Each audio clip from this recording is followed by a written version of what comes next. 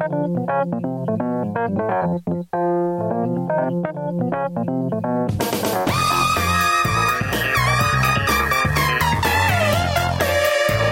righty, Joel Radio's back. What's going on out there, people? Yes, the knob was not where I wanted it.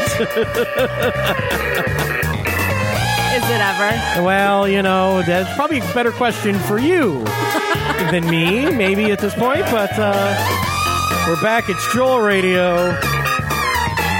Got a lot to talk about today. It's going to be a big show. A big show. The less frequently I do the shows, the bigger they get. So I need to catch you all up on some stuff. And it's good to be back with you. Joel Fragomeni here. You might recognize this voice. Hi, everybody. If you've been around during this pandemic era of Joel Radio in 2020. Layla, my girlfriend, is sitting with me. Hi, Layla. Hi, baby. And Layla is sitting in the early days when coronavirus hit. I was like, I can't have anyone over for the show. You were not working, I think, right? Because you were staying home, laid off because of, the whole thing. I was laid off. You were laid off. And it was like, well, I guess you're doing the show with me because I don't have anyone else. And we would call people like Corey sometimes, and he would talk to us. And Corey's wife talked to us and some other folks. And eventually I had some people stop by. And, that was even months later. You were back to work. And I said, well, what's the harm in having one guy come over? Right. And, there really wasn't any, but as this has gone on and coronavirus has obviously been spreading and it's much worse now than it was before, I made and that's why there hasn't been a show since Jason was here. And I'm not even sure how many weeks it's been, 6 weeks or something. I just decided no in-studio guest. So I'm really looking, and I'll just put it out here now. Take no offense by me saying this. Oh, boy. Uh-oh, here we go. Are you going to be in the doghouse after No, that? I don't think so. It depends how you take it. If you take it as I mean it, you're not going to see any harm in this whatsoever. Okay. If you are a person, preferably comedian, but if somebody who can talk or whatever, and you have some sort of home recording setup, we could do this show remotely, and that would be really good. Okay. So, I mean, there's people that I literally can't have here because they don't even live here. Well, now it's really open to anybody, anywhere. Right. If you live in New York or you're my friend in L.A. or, wherever you live. And I can obviously have anybody on the phone, and I could probably have anybody on some sort of video chat thing. Right. But rather than doing that, if somebody has microphone, computer, headphones, some sort of their own podcasting or recording setup, we could make it sound like we're sitting in the same room. And that would really be great. Yeah. To have somebody that would be willing to do that with me and have the availability of their schedule.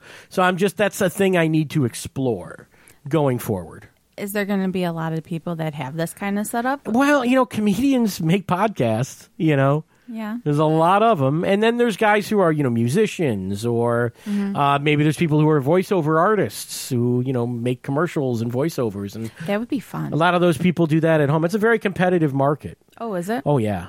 Voiceovers. Yeah. Yeah. Sometimes if you ever listen to the radio, those radio commercials, same people on all the commercials. Oh. Because these, they're booked through agencies. The agency knows this guy's really good. So they're hard to break into. So anyway, so that's kind of where I'm at with the show, and I want to keep doing shows. Certainly a lot to talk about, especially today. I think today is arguably the most important show I've ever done. It is the most important show I've done as of right now. It's probably the most, because I'm going to talk about something here that is probably the number one news story in the world right now, and that I have been personally involved with. And you're like, you know what? You were great today, by the way. I just want to say, Layla, thank you for coming on the podcast today. You're welcome. I'll go back and watch you can go back to the Hallmark couch movies. Watch a Hallmark movie. No, but I'm not exaggerating at all. Yeah. When I say what I'm about to tell you, which is something, tell my listeners here, you know this already, but what I'm about to tell my listeners here is something that almost nobody knows about me. I haven't told anybody this thing. Okay. And you might be going, is this related to coronavirus? And the answer is yes, but it's not in the way that you might be thinking. I did not have coronavirus, and you did not have coronavirus or anything like that. But here's the deal. You can't laugh through this. You can't. Okay. You can't. I'm going to turn your mic down or something. I'll be better. Just please. I mean, come on. No, okay. We're good. I'm not even making jokes. Because I know you think I'm going to make a joke out of this, and I probably will at some point. Mm-hmm. It would be appropriate to laugh when I'm See, that's the thing about a comedian. We love it when you laugh, but it's when I'm making the jokes. When I'm not making jokes and you laugh, that hurts. Yeah, but I feel like in my mind, I know where you're going. I'll get there eventually. I'm thinking of our conversations we've had, so I feel like that's what's about to happen. Let me let in, and there'll be time for this. Okay. And certainly there will be time to make fun of me. This is certainly a place where Corey Hall could come forward if we did not lose him in the most tragic of ways to completely put me down. But I did something that, I was interested in doing, and I said, I'm not working. I've been unemployed. Comedy Castle is still closed. We were open for 2 weeks till our Governor Whitmer, shut us down again. And so we got to do 2 weeks. I got to start a new comedy class, and things were good. Money was coming in, and I'm like, this is great. Everything's coming together, and the coronavirus kept go up, up, up. So anyway, in this whole time, I knew that there were, I'll just say what I did. I was given last Thursday, so 3 days ago, I guess, as we sit here, right? Mm-hmm. I took a coronavirus vaccine clinical trial. Yes, you did. So I was injected with what I believe to be the coronavirus vaccine, a coronavirus vaccine. Right. Now, there are you're hearing all the names of these companies on the news and stuff nowadays. I don't want to say which one I did right now on the show. Mm-hmm. And that's not for negative reasons. I'm going to have a follow-up. As you know, there's a second dose you have to take. I'm going to be taking that, and then I'll let you all know exactly what I did and stuff. Because I don't want any people to sort of hate on it or say, oh, you got this one, and all these myths and rumors about stuff. But I did take what I believe to have been the corona vaccine. Now, of course, whenever you do one of these clinical trials, there's a chance you get the placebo. Right. They have the control group. You get placebo. In this case, and they told me as I was there that it would be saline solution if I got the placebo. Mm-hmm. And otherwise, you're getting the coronavirus vaccine. And, the saline solution, really, a tiny vial of saline solution shouldn't give you any side effects or anything, Mm-hmm. Maybe where you got the injection might hurt, but other than that, you should be fine. Like a normal shot. So I'd signed up over the summer because I'd read through, local news that people were these hospitals were doing tests of different vaccines, and months went by without me hearing anything. And I go, oh, they don't want me. It must not be high risk enough, whatever, Mm-hmm. I'm not fat enough. I'm not unhealthy enough. I'm fat and unhealthy, but not fat and unhealthy enough for a study. And then it turns out I am fat and unhealthy enough for the study, and they called me. You're so crazy. But I don't know that that's their thing, but they saw somebody who wanted to do this, and there was this is last Wednesday. I actually woke up. I wasn't even awake, and there was a voice message saying, call us about the study. And I called them, and they asked me a bunch of questions, and they said, okay, we want to schedule an appointment. When are you free? I said, when you got one? They said, we got one tomorrow. So I only had 24 hours notice that I was even going to go in and make this decision. Now, I told you that I was signed up for these, and that, they're experimental, and you could get very ill and whatever. And I wasn't super happy at first. You weren't. No. And I felt bad, and I take that seriously. Mm-hmm.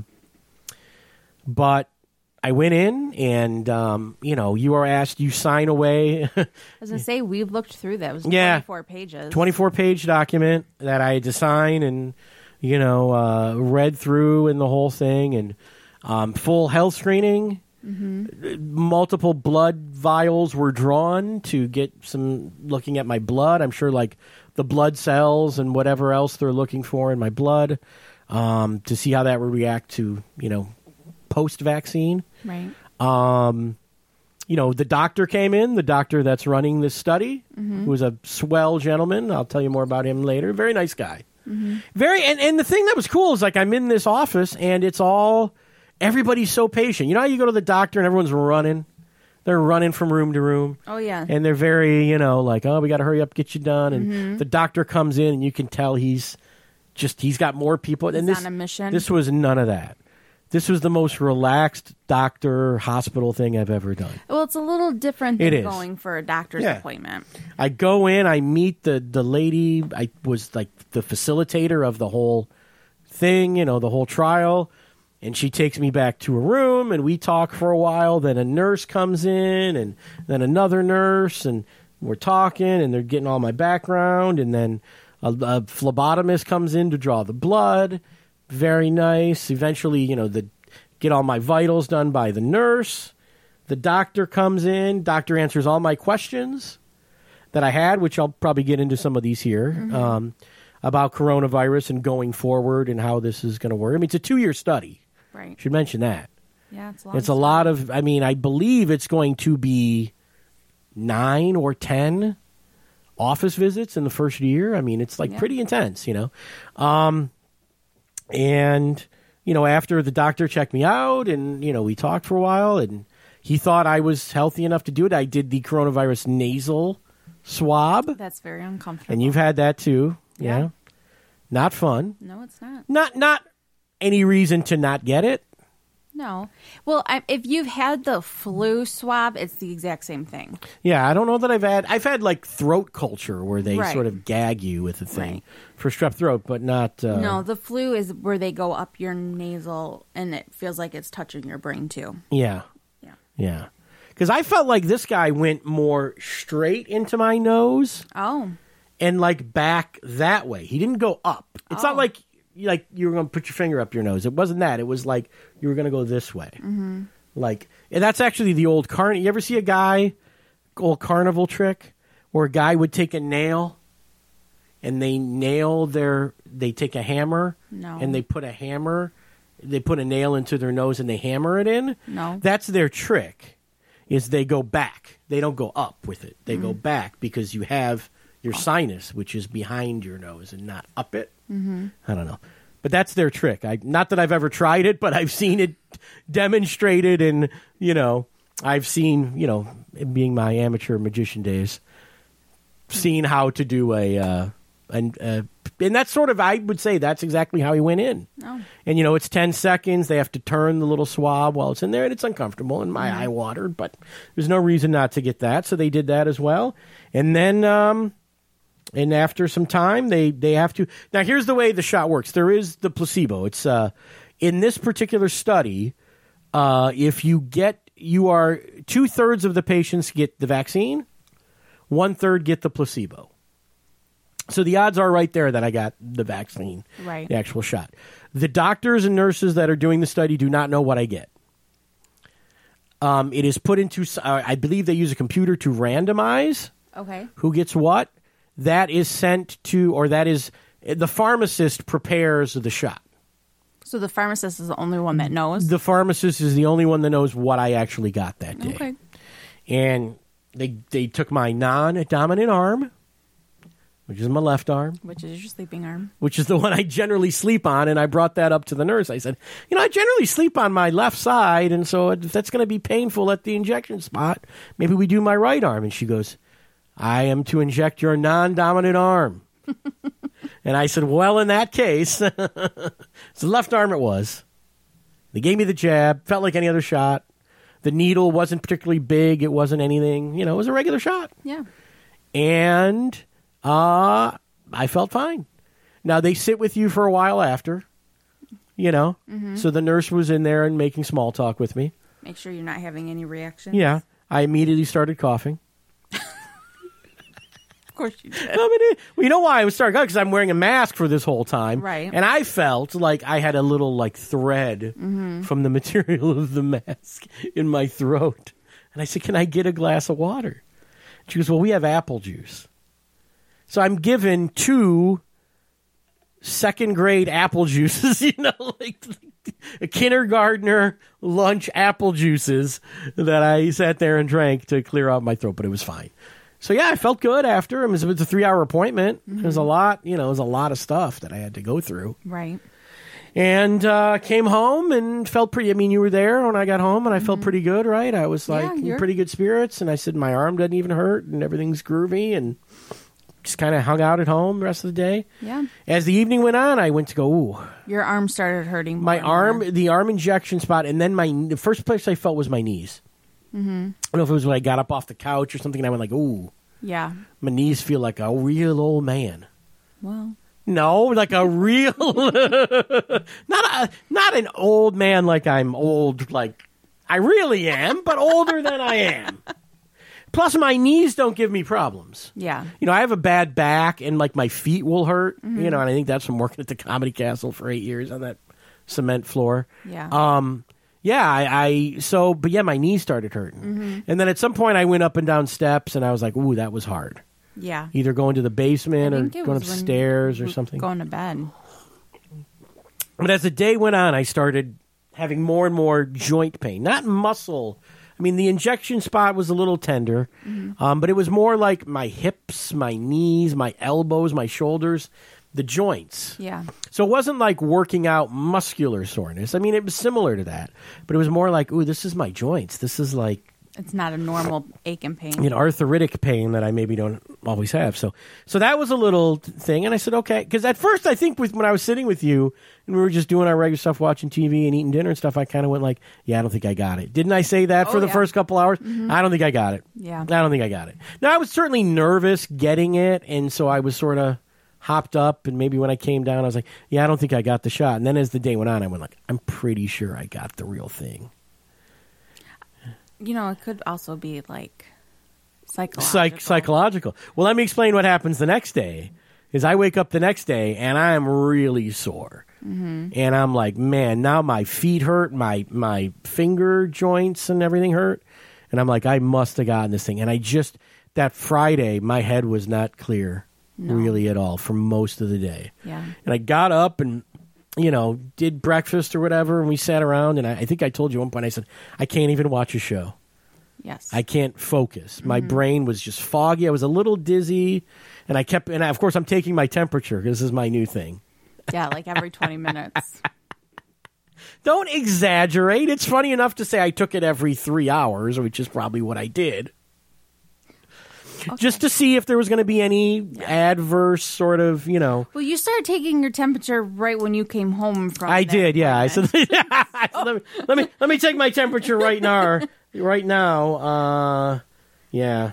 So I'm like, well, am I having these side effects? And I was really like, okay, I'm definitely feeling something. I'm not myself. Yeah. I mean, I think I was up for like 2 hours and said, I got to sleep some more.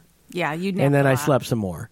And then I got up and I was like feeling like a little better. And then I think we had dinner, right? Isn't that the night we got the subs?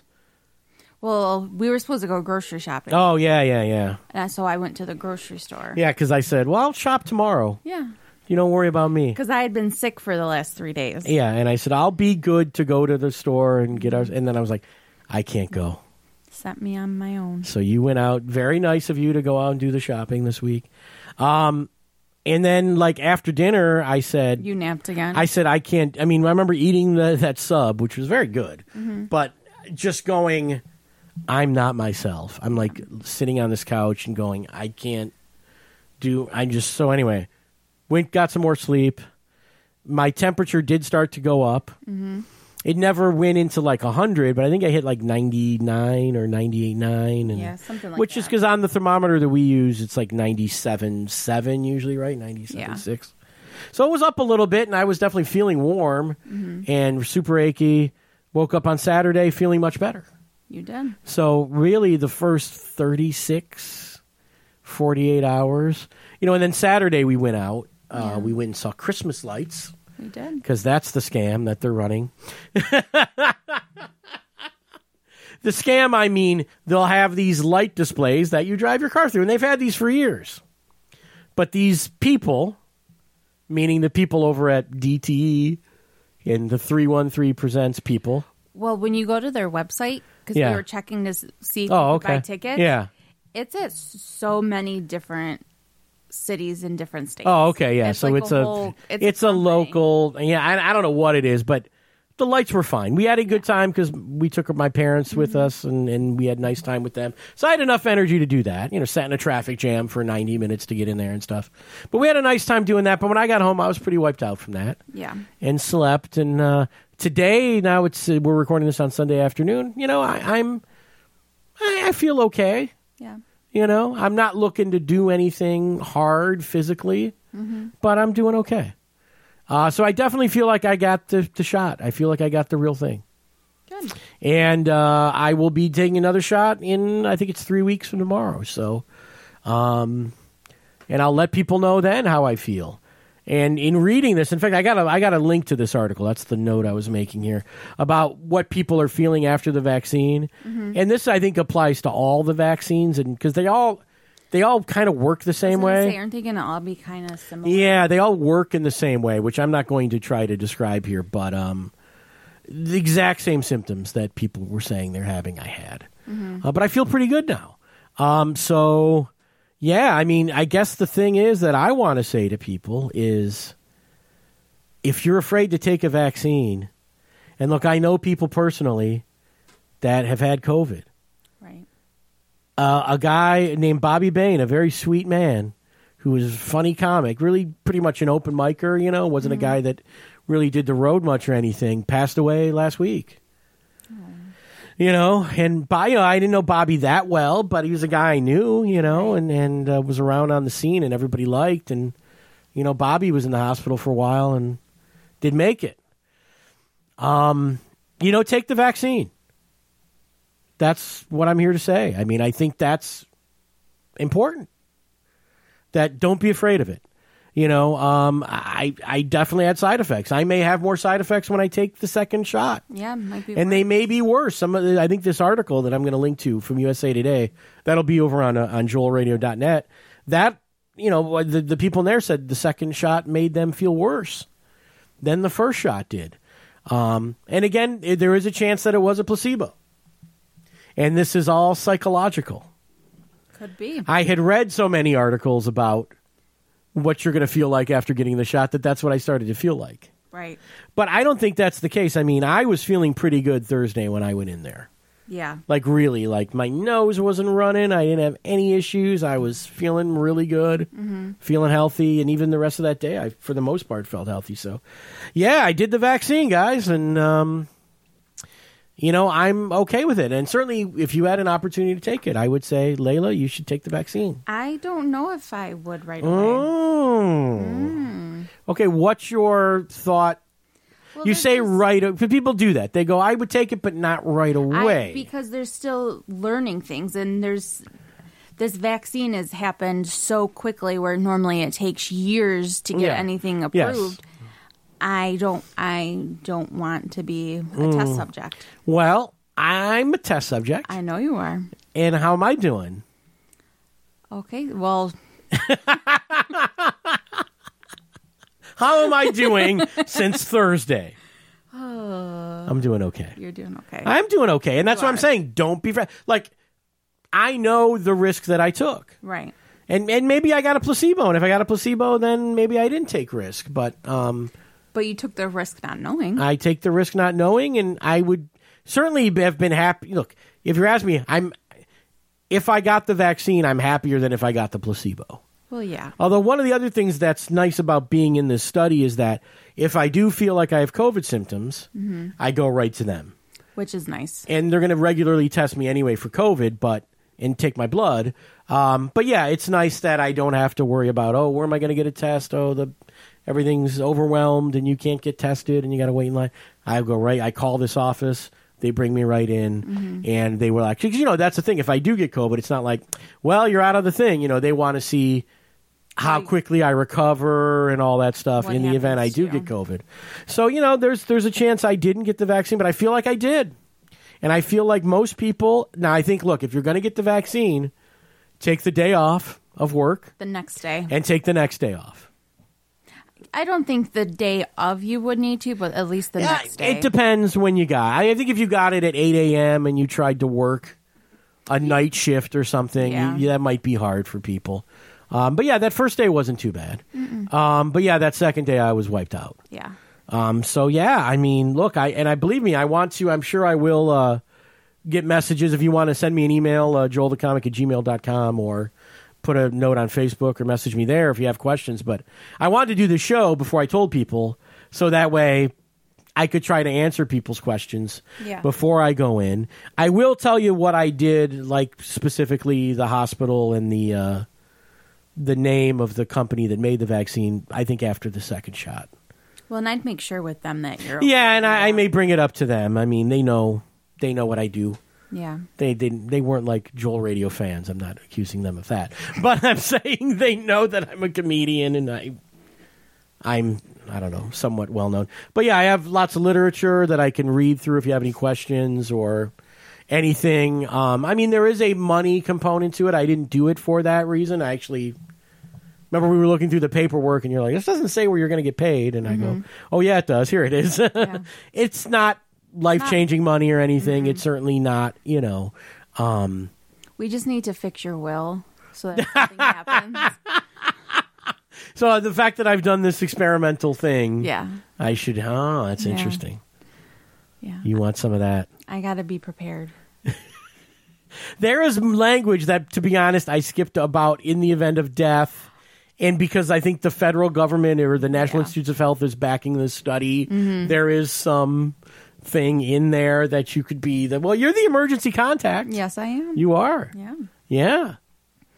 Hopefully they call and ask me how you're doing. But that was a thing, right? Yeah.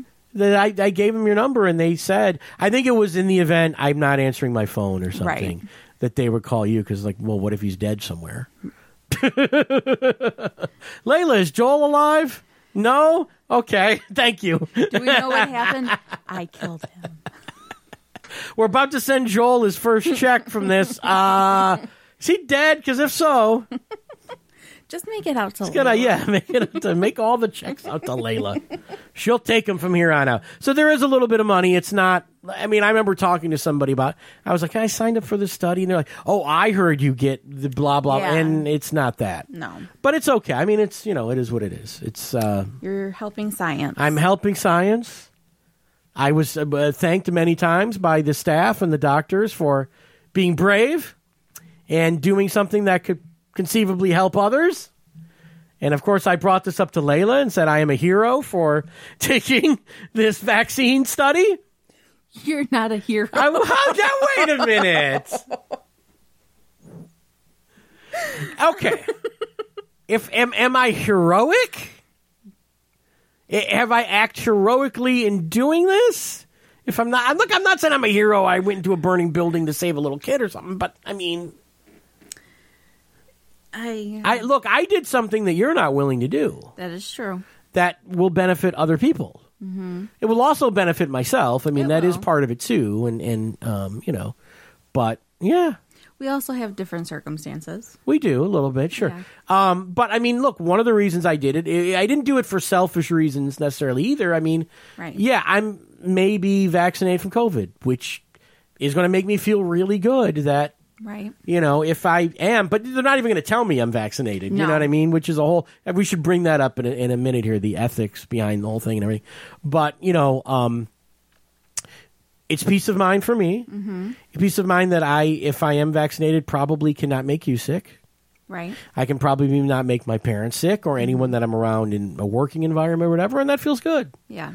And I'm helping people, As far as that ethical thing, because I asked the doctor, and I said, do you have any questions? I said, well, here's my big one.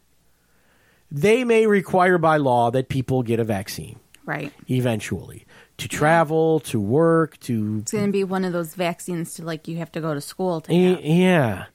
And I said, well, I'm in this thing, so is there going to be a point when I will be told, it's a 2-year study, am I going to be told before the 2 years is up what I got? Right. And he said, no.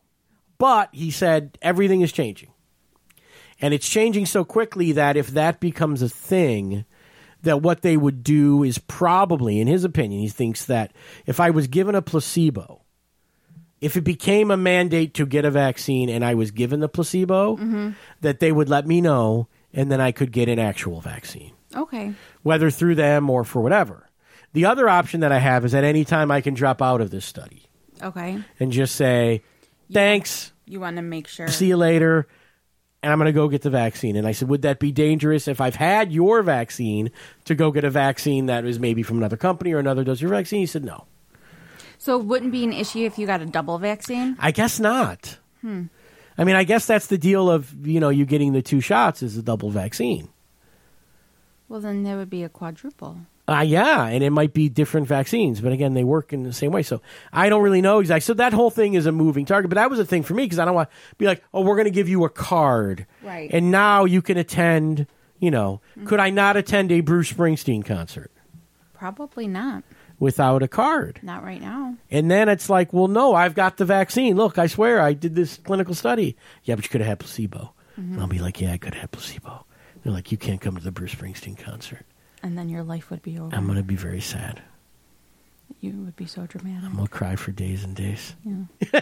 No. So but I mean, it would be, that would be a thing. We're like, oh, man, I can't go. I can't get on an airplane. I mean, that hasn't come to that. But international travel is a thing that they're restricting, So, that's a thing that has to be worked out. It's a question that I brought up. It's certainly a thing that I'm risking. I mean, shoot, they're saying, oh, you people could start getting vaccinated in a month from now. I probably wouldn't qualify for that because I'm younger and not a frontline worker or whatever. Right. But yeah, I mean, there's a chance you would get an opportunity. You're in healthcare, to be vaccinated before I would normally. Yeah, possibly. And maybe I wouldn't qualify, to be a registered vaccinated person, and that would upset me. I'd be like, I want to know. I really did. I did all this. I went to...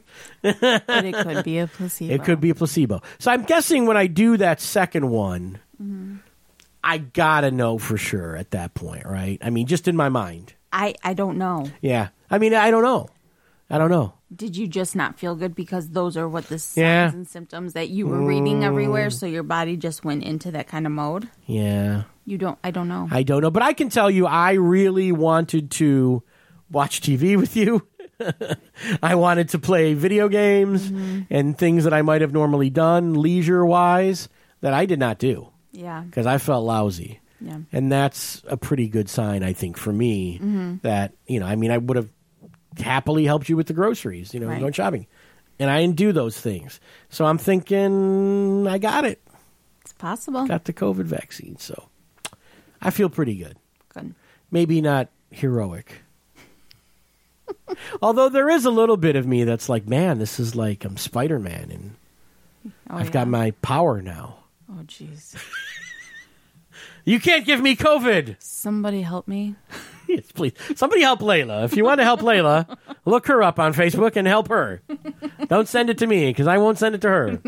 No, he won't. But yeah, that's where I'm at. And I feel, 3 days out, I feel pretty good. So if you're going to get the vaccine, if you can, when it's offered, I'm not afraid of it. I will advocate for that. And look, the second shot could change my whole opinion of this thing. Right. And that's a few weeks away. But yeah, I'm feeling good. I'm feeling like this is a thing people should do.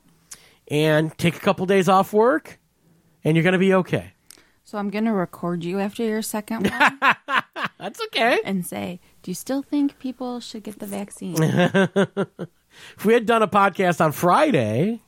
We wouldn't have done one. I know, because I was hurting. Yeah. But, I mean, I would have been honest and been like, look, I'm in a lot of pain right now. I'm not, I'm achy and lethargic, and I'm a little dizzy. Mm-hmm. I want to just lay down.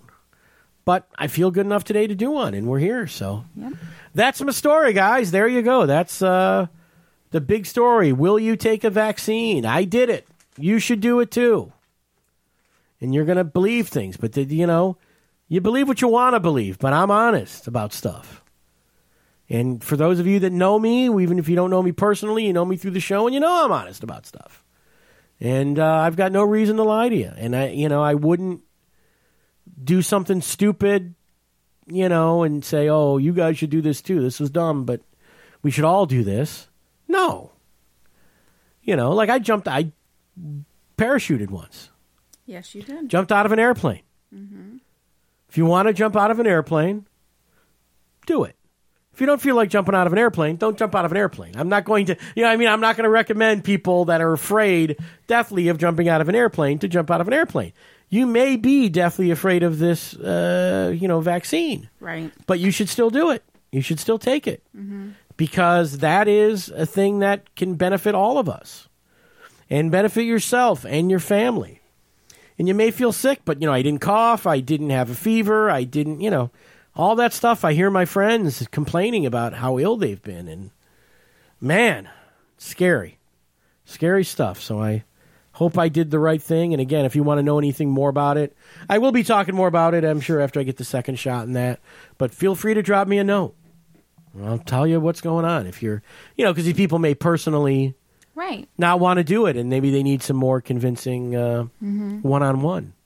So I think, help with that, at least after one shot. So maybe you're somebody that needs some convincing. Maybe I'm somebody? Yeah. I don't need convincing. You're going to do it? No.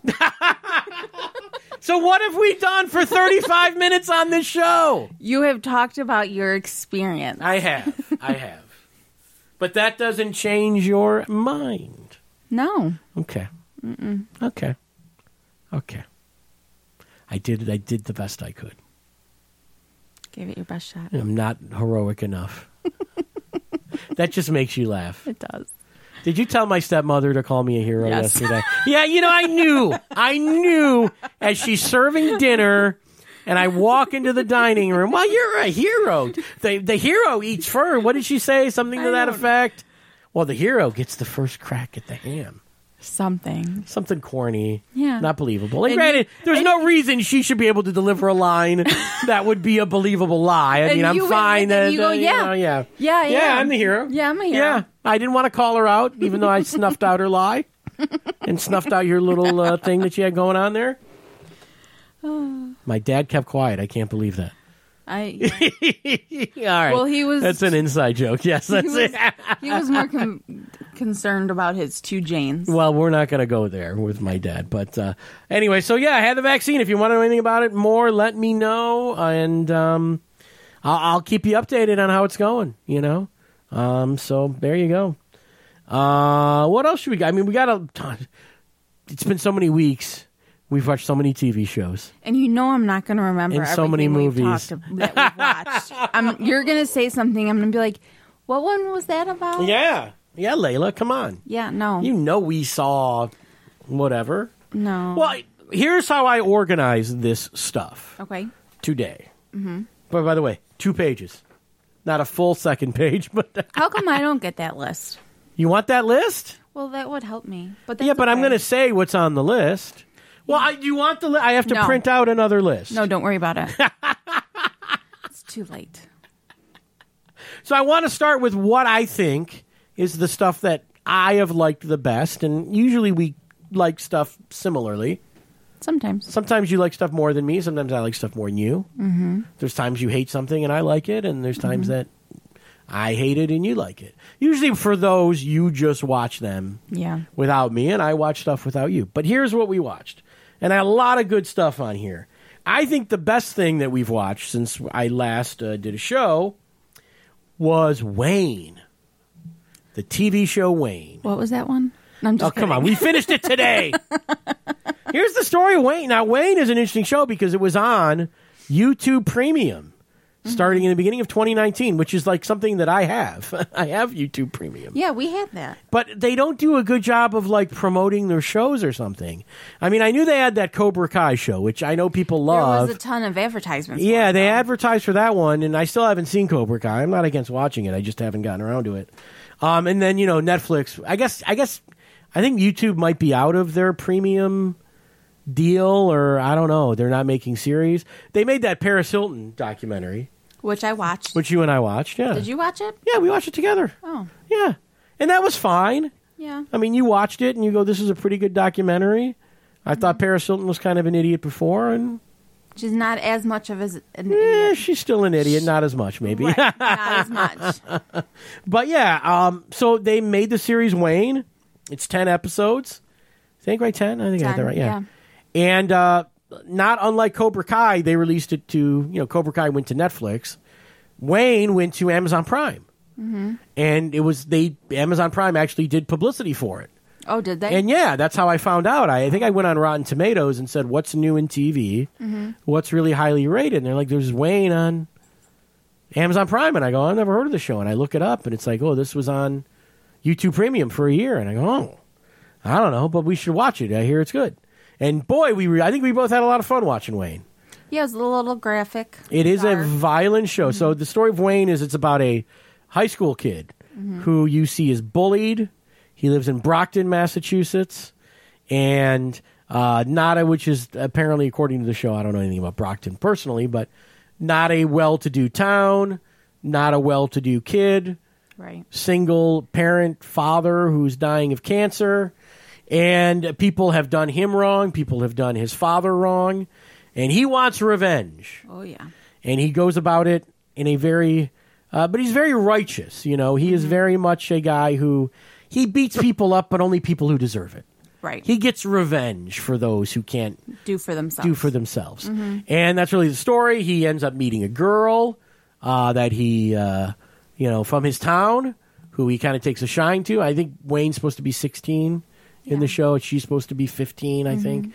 And they start to have this kind of awkward friendship, which really good. And the acting's great. I tell you I know the one guy people will probably know is Mike O'Malley, who was principal? he was on Yes Dear for a few years, if you remember that show. Mm-hmm. You knew the guy that played the girl's dad. Yes. He's the mayhem guy from those insurance commercials. And I know him from Rescue Me. Yeah, so he's kind of a well-known guy too, but most of the other people you won't know in the show, and you certainly don't know the two leads, I don't think. But they're both great. And the show has got a real stylized, I would say, if you know...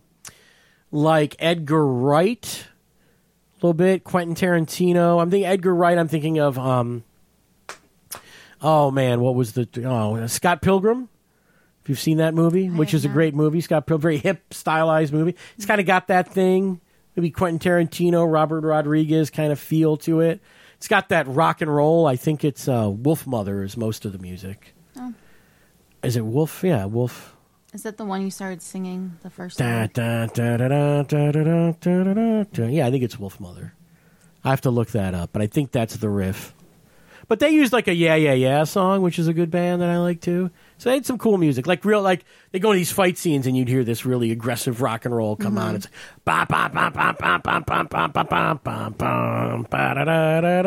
it's cool. It's cool music.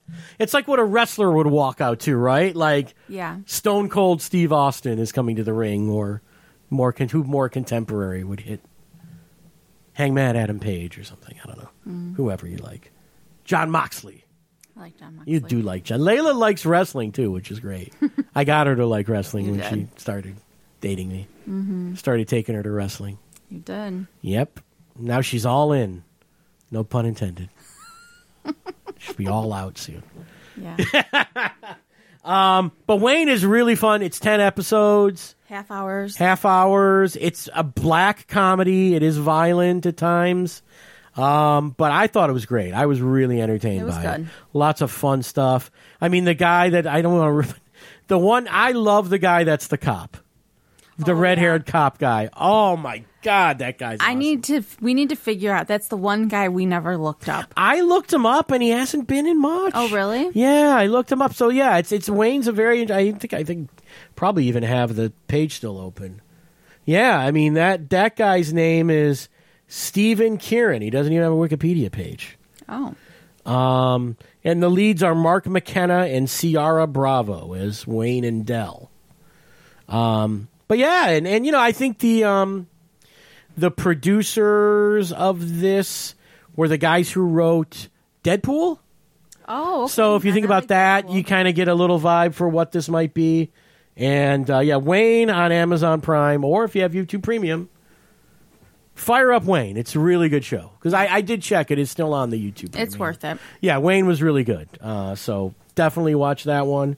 Now I'm going to try to lump in some things because they're all on the same channel. Okay. So sticking with TV, because this streaming service, I should say, is kind of killing it right now. HBO Max. Yeah. The Flight Attendant. We like it. That's really good. Yeah, Kaylee Cuoco, who I'm proud to say never watched one of those Big Bang Theories.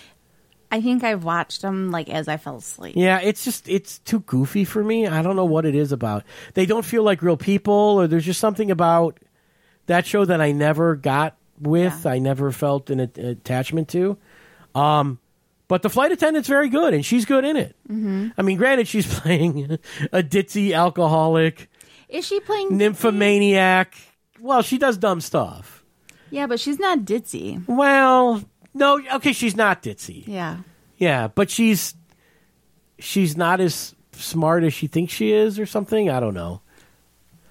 She's in over her head, let's just say that. That works. So basically she's a flight attendant, and one thing leads to another. She wakes up next to a dead body. Yeah. And it goes from there. So it's a suspenseful thriller, but not super serious. But it's also comedy. It is also a comedy. Rosie Perez is in this. Zosia Mamet. Who is that? Shoshana from Girls. Oh. Is in this as well. She's good in it. I think the acting's all really pretty darn good across the board in this. And it's shot really well. It looks great. I mean, they seem to be going all over the world to shoot some of these. I don't know how much of that is faked and how much of it is real, but they did a good job with it. And the way they're releasing this, because I think it's not on, if you just have HBO on cable, I don't think you can watch this. Right, it's just on the app. You have to watch it on the HBO Max app, which is kind of what they're going to. You know, there was the big news this week was that HBO Max was going to get all of the Warner Brothers films for 2021. So that's the new... Oh, yeah. The new Matrix, Dune, whatever else. I mean, the Wonder Woman, we already knew was coming out. The sequel this Christmas on HBO Max. So, yeah, The Flight Attendant. Really fun. Fun show. You know, not super serious, but certainly has... Suspensefulness, spies, violence, murder, the whole thing. Sex, drugs, the whole thing. But it's a fun show. It's a really good... And the way that they're... I think the reason I brought up the app is that they released, I think, the first... Was it 3? 3. And then for week 2, they released 2. Mm-hmm. And I think they're going to release 2 more next week. And then there's 1 more finale. Oh. So basically in 3 weeks, you get to watch the whole series. Okay. Because if it was on HBO, the channel, it'd be weekly. You'd get 1 a week. Like we watched The Vow for 9 weeks. That was frustrating. And it felt like it took forever. So this way, they're picking up the pace a little bit. So I think that's cool. And that's a good show. So yeah, definitely The Flight Attendant is one to watch. Also, staying in television on HBO Max, Murder on Middle Beach. That's really good too. One of the best true crime series I've seen. The one that they did this year that was great too was I'll Be Gone in the Dark. I don't know how much I talked about it on this show. That was really good. About the Golden State Killer and the author who died, Patton Oswalt's wife, Michelle. Forget her last name. I'm sorry, Michelle. But that was a great series, and this one is too. And this one's super personal because the guy who made this documentary is the son of the murder victim. The son of the murder victim. His mother was murdered in sort of an upscale Connecticut community on the golf course. Yeah. You know, their house was on the golf course. And was it the middle of winter? I think it was in March or so. So there was it was still cold. There might have been snow on the ground. And yeah, this guy and his mother was killed. He was a teenager at the time. He was 18. And his mother was killed. You know, there's suspects like his father that he has to investigate, which is kind of a very strange dynamic for a son to be there. At one point, they're spy footage of a son having drinks with his dad. Yeah, it's so but there's so much tension in it, and then of course you're like, oh, this dad did it, and then they go, oh no, the mom had this secret life, right? Which we won't talk about. But then there's this secret life that the mom had. Then you find out that her family has secrets. And her sisters and her daughter. Yeah, so it gets deeper and deeper, and it's really good. And I think it's only 4 episodes, and the last one will air. So by the time you guys are listening to this, you can watch the whole thing, I think. Because it's tonight, right? Yeah, it's tonight as we're recording it, but yeah. So yeah, Murder on Middle Beach, HBO Max, killing it. Good true crime stuff. I got to start checking these off the list so I know where we're at. What else? Okay, we finished 2 series on HBO Max. The Undoing, we really liked. Yeah, that was good. Yeah, Nicole Kidman, Hugh Grant. Didn't know where that was going to end up. Yeah, really good mystery, some good courtroom stuff in that. Again, I think when I talked about this with Jason last time, I said it is that in the rich people's crime problems, the new genre. Yeah. Yeah. Little Fires Everywhere. It was this. Yeah. What's the other one we watched? Big Little Lies. Big Little Lies. It's kind of the same. Kind of got that same vein. This one's upper West Side New Yorkers, I think, or maybe they were Upper East Side New Yorkers. I can't remember. Yeah. But very well done. I mean, I think it's David E. Kelly, the guy who made this. Does he usually do comedies? He did Ally McBeal. He's kind of famous for that. And I don't know if it was Boston Legal, L.A. Law. Scrubs. I don't think he's the Scrubs guy. The Scrubs guy made something we watched, though. Oh.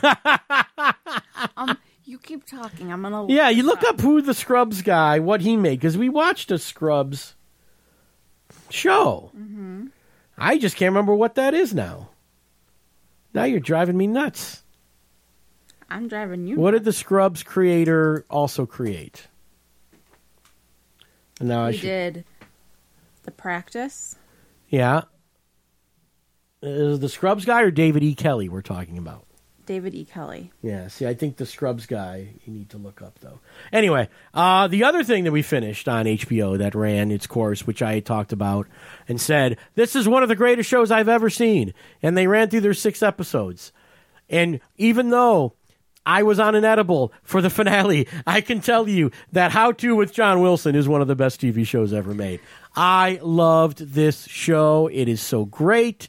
It may not be for everybody, but even Layla, who was skeptical. Don't even say so was Layla, because I think I only liked 2 episodes. And to go back, it was Bill Lawrence.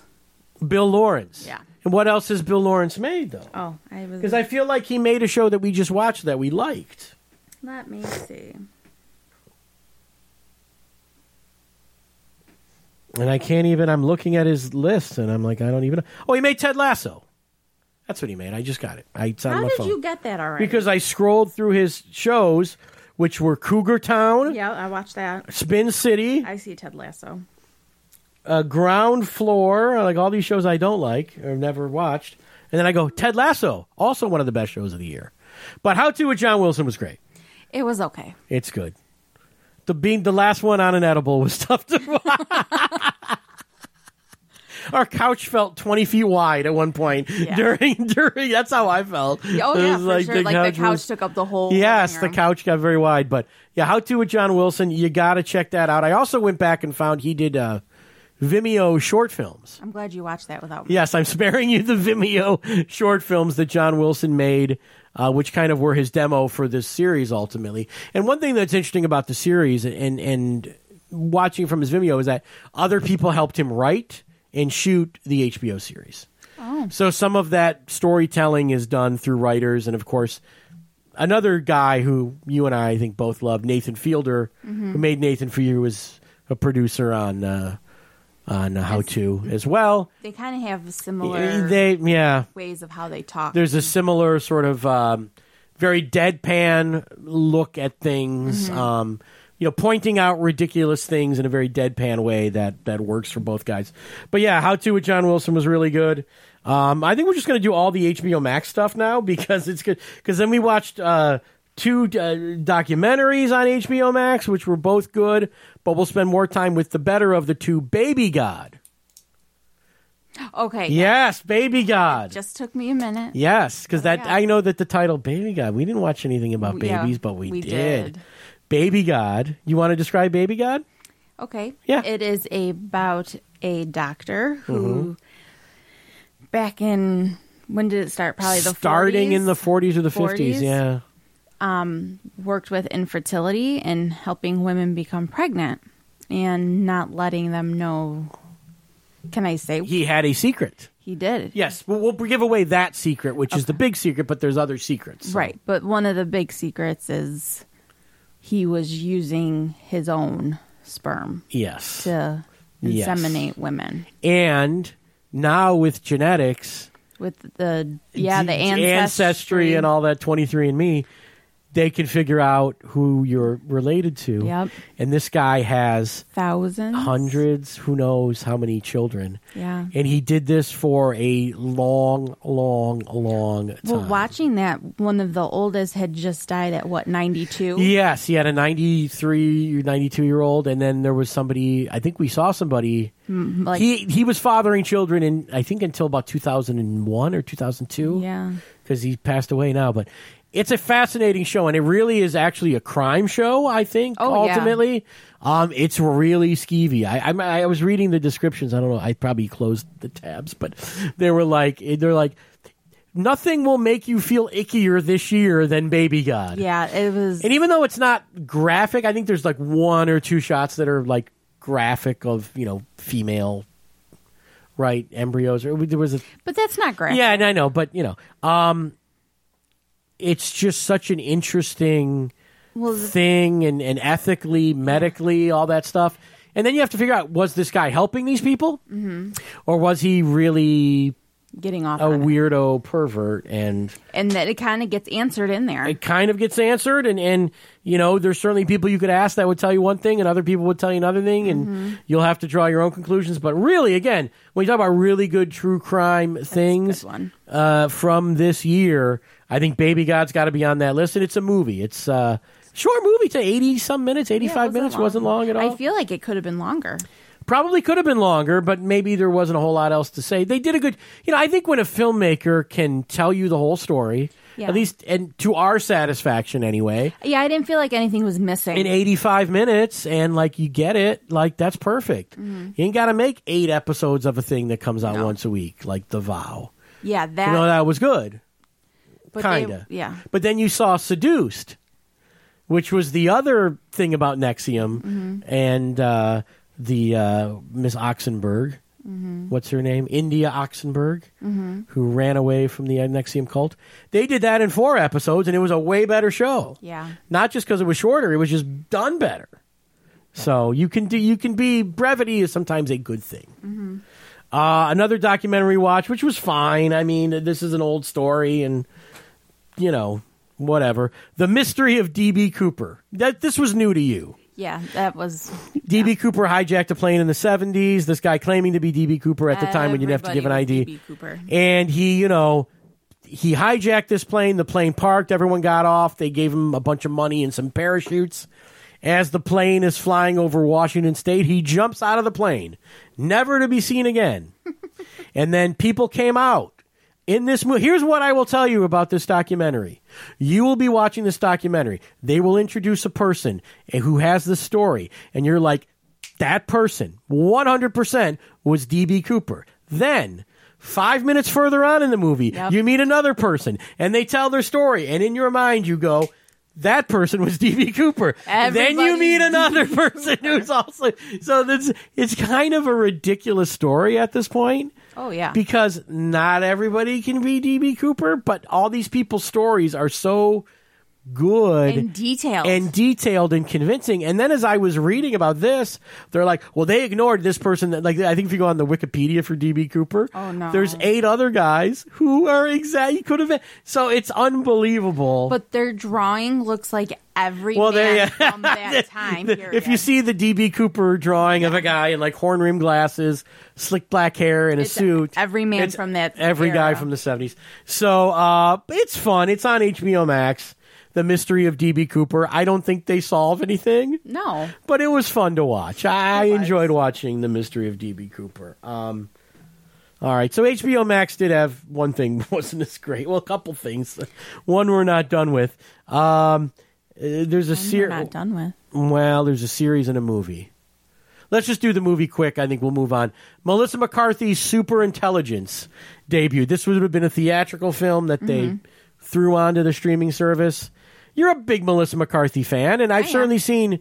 what was the movie she did where she was the alcoholic forger that we saw? That's really good. She was a man, right? She played a man? No. She was a lady. She forged those documents. I thought she was a man. She was just a really dumpy alcoholic lady. I thought she was playing a man. Will you ever forgive me or something like that? Yeah. She wasn't playing a man. No.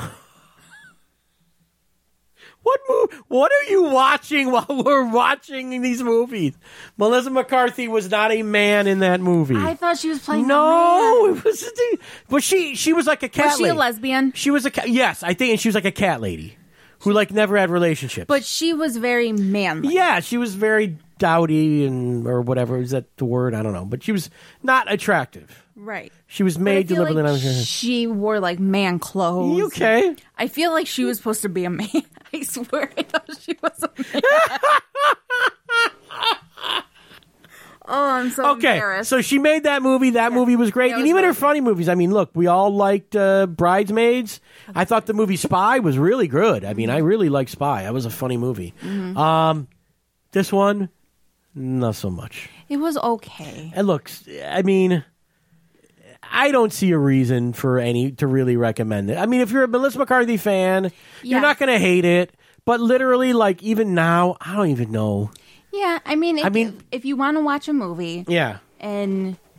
Well, I'm giving people really good things to watch. So. I understand.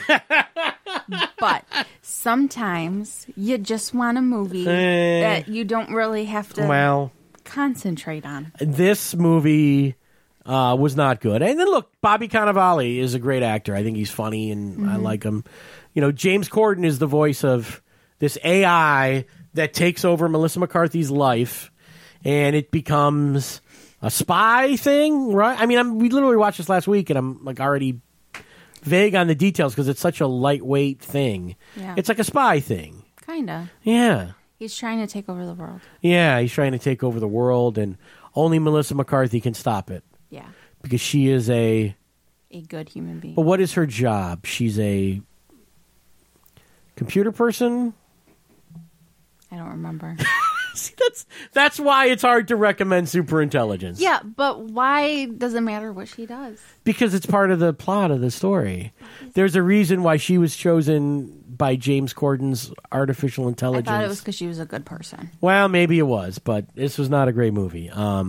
So Superintelligence, I think you can skip. I mean, Layla's making faces at me, but it wasn't great. I mean, you're a Melissa McCarthy fan, and it wasn't like her best work at all. So no, it wasn't. I don't see a whole lot of reason to recommend this to people, but HBO Max is still really good. Oh, and then the HBO Max series, which we're a few episodes into, which you're kind of not digging, and I'm kind of not digging, although I think it may get good, is called I Hate Susie. Oh, God. Yeah. No, it is... Another British show. It is bad. You think I Hate Susie is actually bad? Yeah. Not just we don't like it bad. It gives me anxiety. Yeah, it's shot in a way that sort of makes you anxious. Yes. Felt like Uncut Gems a little bit in the first episode. Yeah. And the second episode and the third episode. No, the third episode style, but I mean, it is stylistically different from episode to episode. I think that's part of the deal. A little bit. But it has a little bit of suspense. Anyway, let me just give you a thumbnail on I Hate Susie. A woman is a former child star who's still famous in England for being an actress, and nude photos of her leak. She is in a sex act with someone who is not her husband. And it is obvious it is not her husband. Well, we'll let the show explain why. But her world starts to come crashing down around her. And that gives you that's why they shot that one so anxiously about, I was this child star. And then she was in some sort of Star Wars-y kind of movie that you see her at a convention at one point where, she has to go in front of all these fans at a Comic-Con. And she's very embarrassed about the whole photo thing because people start asking questions. So it's kind of like, who leaked the photo? Who is this person that she's photographed with? How does that affect her marriage? She's married with a child. A lady named Billie Piper is the star of this, who was actually she was a Britney Spears-esque singer in England. Oh, was she? So she had some hits, yeah. Okay. And she did a show called Confessions of a Call Girl, I think was the name of it. That was on Showtime. I started that when it first came out. Did you? And I never finished. I watched a few of those. I didn't think it was that good. Yeah. But she was the star of that too. Okay. But I mean, that's so she's. I mean, that Confessions of a Call Girl had to be 15 years ago at least. So, something like 10 years ago. So she's all grown up now. I mean, yeah. So, but it's. I'll tell you more about I Hate Susie when we finish it. If we finish it, believe me, we were on the fence the other day, and we're like, you're like, you brought it up, so I was like, okay. Well, we're done with Wayne now, so we have to finish. We got to finish something. I kind of just want to watch it when I don't have to pay attention to it. Well, when you're with me, it's the best time to not pay attention. All right, let's move on. This is a funny documentary series. Well, we're only in an hour, so we're good on time. Because my list is so long, but we're doing good on time. Okay. We watched a few of these. These are short documentaries. They're a series on Netflix. It's called We Are the Champions. Oh, jeez. Yeah, now this is a fun show. Now, granted, we watched 2 of them. The one we watched I thought was absolutely fantastic. Everybody should watch it. The other one I thought was not as good. Yeah, basically, it's short documentaries about weird sports. Mm-hmm. And they follow these people, these competitors in these weird sports and tell their story. It is narrated and I believe produced by Rainn Wilson from The Office, Dwight. Mm-hmm. And actually we watched the first one without even knowing it was his voice. Yeah, we saw it after. We saw it after. The very first episode that they put on is about the cheese roll in England, where they roll these cheeses down a hill. And people have to chase them. And, of course, they fall. And not just fall. They tumble head over heels and break bones on the way down this hill. It's this huge steep. It's a really steep thing. You got to see this. It's great. And I'd heard about this cheese roll in the past, but I don't think anyone had ever shot it this way. Like, they fly a drone over it where you see exactly how steep. Remember that? Mm-hmm. We're looking at it and we're like, yeah, it's the hill. Looking at it, it doesn't And you look at it, and then as they fly right over, you're like, oh, my God, this thing is like 45 degrees down. Mm-hmm. And there's a woman who I think no woman had ever won it, had never repeated, I think was the deal. Never won it 3 times, something to that effect. More than 3 times, and she was going for her 3rd. And she's going for her 3rd, and you see her training and stuff. And what happened to her at the last one. Yeah, and she got injured at the last one. It made you skeeve out, didn't it? Oh, yeah.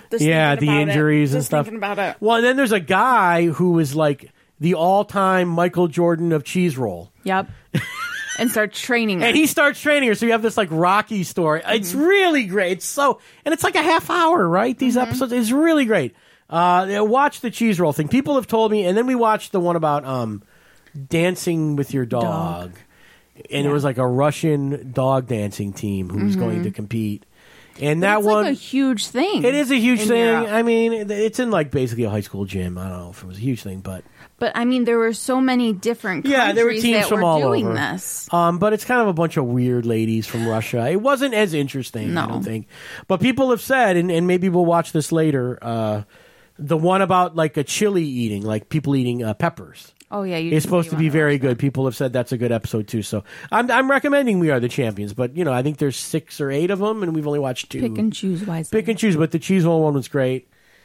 What else we got here that was really good? Okay, a couple good things. Oh, stay on Netflix. Why not? We got Netflix stuff on here.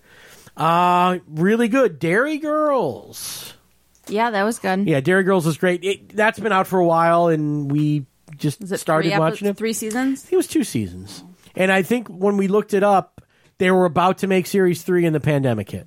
Yes. So Dairy Girls, we'll see if they make more of those. But it's a bunch of girls in Northern Ireland going to like a Catholic school. Yep, Catholic high school. And it takes place in the 90s, so you get lots of cool 90s music in it. It was up my jam. Yeah, it was good. And the girls are really funny. They're all sort of live in this house together with their parents and their grandparents, and it's really wacky. I mean, it definitely feels like what would be an American version of this? I have no idea. But it's it's high school girls, and they're up to getting in trouble and stuff, and about boys. Yeah, about boys and stuff like that. It's just funny. It's just a good show. Mm-hmm. Now, I think the only thing about Dairy Girls that people may not like is that it's not the thing you're insinuating. The thing about Dairy Girls is I think that the Irish accent is so heavy in this. It is hard. We occasionally put the subtitles on. You may just want to roll subtitles on this whole thing. Yeah. But it's a very funny show. They did a great job with it. Mm-hmm. I thought it was, again, I don't think it's new for 2020 or anything, but again, I thought we liked watching these half-hour funny shows like while we're eating dinner and stuff. Or just before I need to go to bed. Yeah, so Layla can come down from all the murder we've watched in the last preceding hours. We're going to watch The Undoing, followed by Murder on Middle Beach, and then we'll watch A Flight Attendant, and then you'll go to bed. You're like, no, we're not. No, we're not. That's why I fall asleep to Impractical Jokers. All right, so we're going to watch Baby God as you fall asleep, and then you'll see what you... That I'm going to have dreams that I'm going to have a baby. With this old doctor. With you. Yeah, but that's a dream you should be having. I know. And our baby... Ooh, listen to this. Oh, God. Our baby will be immune from coronavirus. Because I'm a hero and I got the vaccine. That's not how it works. But that's a show we can make. Oh, okay. Yeah. Okay, I'm on board with this. Based on actual events. Okay. Well, then we have to have an actual child. Perfect. All right, well, maybe a couple of years we'll make this show. All right, let's move on. Dairy Girls is good. Layla really liked it. Funny show. We also watched another show based in, well, this is, I guess it's still the UK. This one's based in London, but The Duchess. Yes. Which was pretty good, right? It was okay. I think the thing about this, and it's kind of like that show I'm Sorry that we watched as well, where the lead actress is kind of polarizing, I think. I think some people won't like it's Catherine Ryan, who's a comedian. She's actually from Sarnia, Ontario. She is where she grew up, so not far from the Joel Radio Studios, just over the border. Yeah. But she's like a celebrity in England, so she's an American comedian, but she's like on like a television. She's like a known person in England more than she is here. I think Netflix has some comedy specials of hers, Catherine Ryan. And she plays a single mother to like a 6-year-old, right? 7-year-old? I think she's older than that. Maybe older than that. I don't know. But a little girl. You know. Yeah. And her husband is like a former boy band singer who's down on his luck. He's an ex-husband. No, they were never married. But it's the father of the daughter. Baby daddy. Baby daddy. And he's kind of down on his luck, living in a houseboat on the river. Mm-hmm. And it's a comedy. Yeah. And I think and it's very like she's one of these ladies that says anything. Like, oh my God. Everyone's clutching their pearls around her because she's so vulgar and upfront and hilarious, you know. It's kind of not unlike I'm Sorry with it's a little much. Yeah, and so but you know what? I laughed and I think we both had a good time watching this. I think it's 6 half hours, 8 half hours, something like that. Yeah. England, they do the 6 a lot of times. And it's shot well. It's in London, and it's well done. It's worth watching. It's not as good as like Catastrophe, I didn't think, which I thought was a very good show, or Breeders, which is another good show about parenting, which is been watching a lot of parenting shows lately. We're getting you ready. That insinuates that you're ready. I am ready. Oh, my goodness. She's ready, ladies and gentlemen. Oh, yeah. You know, we're going to have to wrap up the show, and apparently she's ready. I had no idea. Stop right. Or we can leave the mics on, and oh, my God. 6 minutes, we'll come back and talk to you. All right.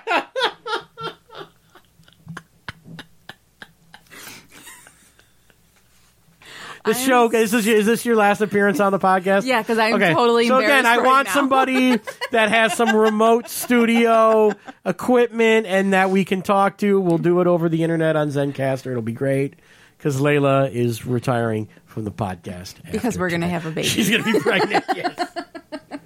She's going to be pregnant with my babies after the show. Yep. Another thing, and again, not a new show, but a show that's been out, which, you know, I would have watched this show when it came on, but everyone said it had bad reviews. And I looked it up after we watched both seasons, and it still has bad reviews, but I thought it was entertaining. Friends from College. So this just goes with what I keep telling you. Oh, okay. Go ahead. Because every time I want to watch something, it doesn't have good reviews. So you won't watch it. I look up the reviews and go... The reviews aren't good.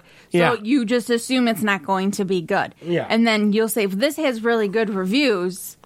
And then you're disappointed with what you just watched. I think I Hate Susie had good reviews. Yeah, and we've kind of been disappointed in that.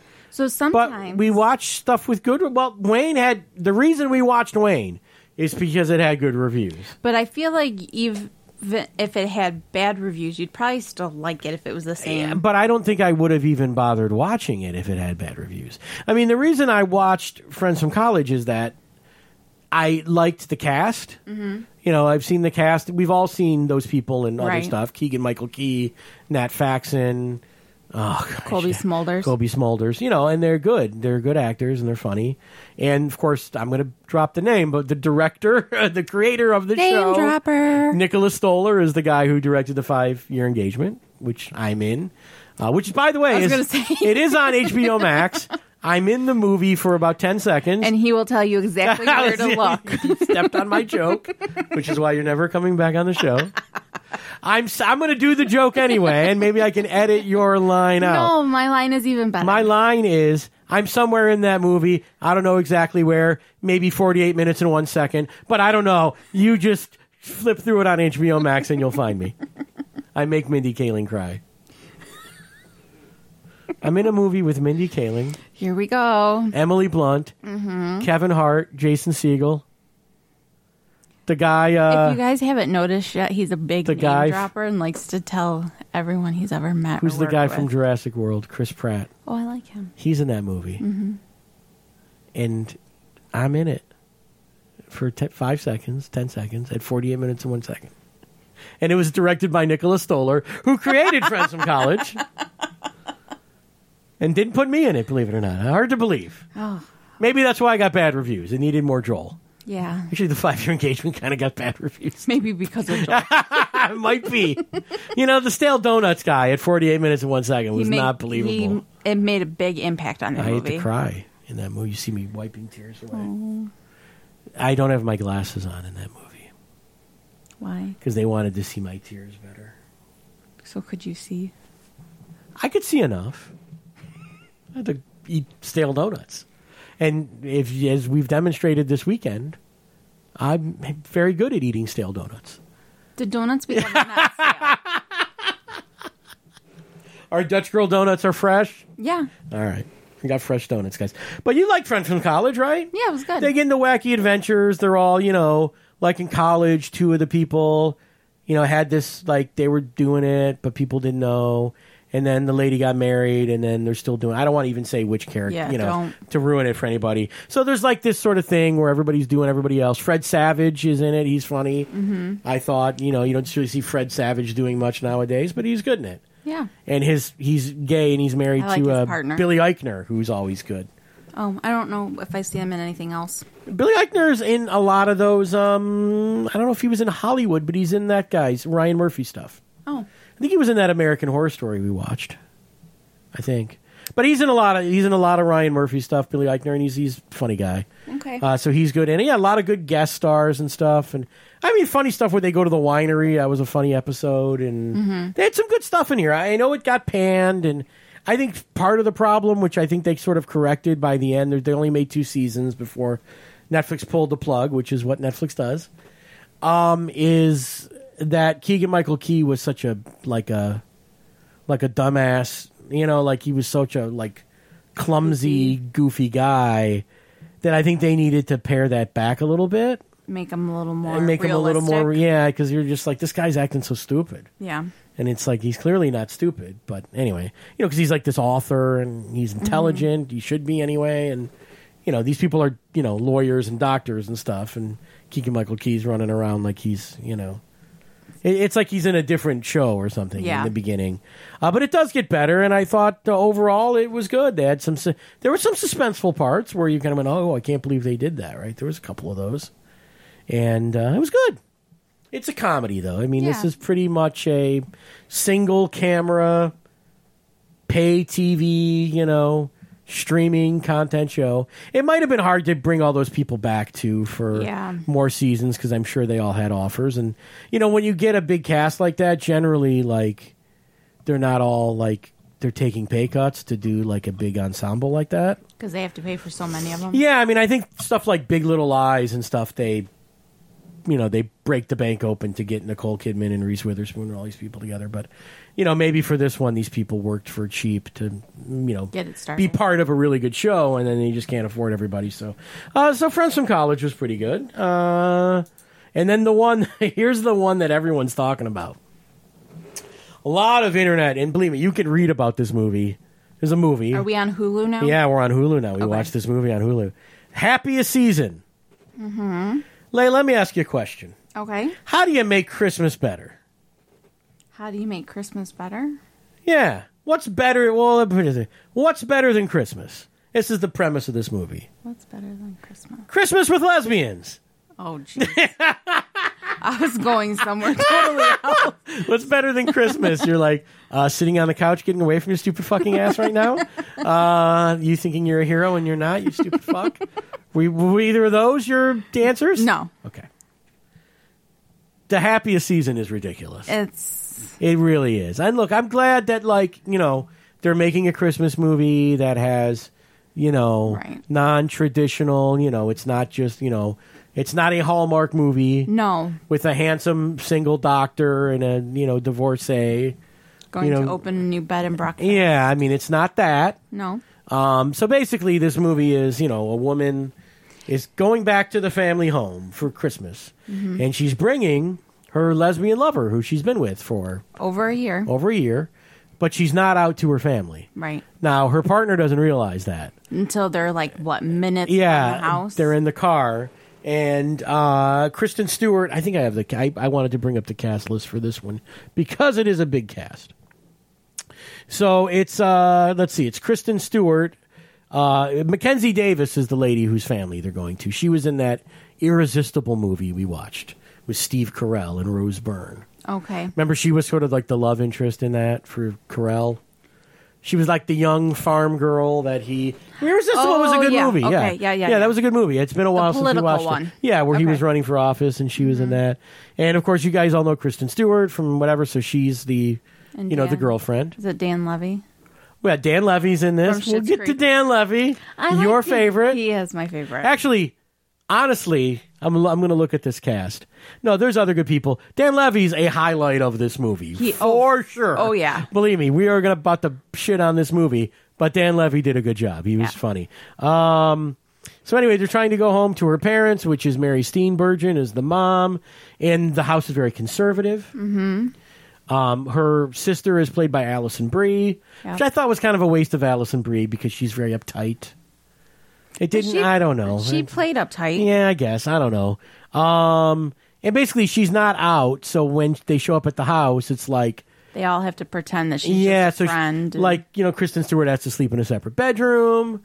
The dad is like this guy who I think he's running for mayor again or something. Mm-hmm. I forget what it was. And it kind of becomes this weird, like lesbian, but like the family is not accepting of her being gay, so she has to hide it. And so it's supposed to be like pro-gay, but it kind of comes off as anti-gay. I don't know. It was very... I feel like they didn't handle certain things in it very well. No, and like Aubrey Plaza is like lives in this home. They travel, I think, from Pittsburgh to upstate New York or something. And Aubrey Plaza, is back in the hometown. Like she's like the high school girlfriend of Mackenzie Davis. Mm-hmm. And she's there like, oh, you're back in town and you got this girl. Right. And it's kind of like Aubrey Plaza's kind of like, I'm going to steal your girlfriend because you're treating her like shit. So I'm going to take her over. And what people are saying online is like, yeah, Kristen Stewart should have dumped that bitch, Mackenzie Davis, and got with Aubrey Plaza and had some hot sex. Oh, Jesus. Depends upon what website you read. The one I read said they should be having hot scissoring lesbian sex. Is that what was in your mind? No. I'm a grown man, please. Yeah, exactly. Oh, yeah. That would be the problem. But anyway, so some people say, like, why are they, the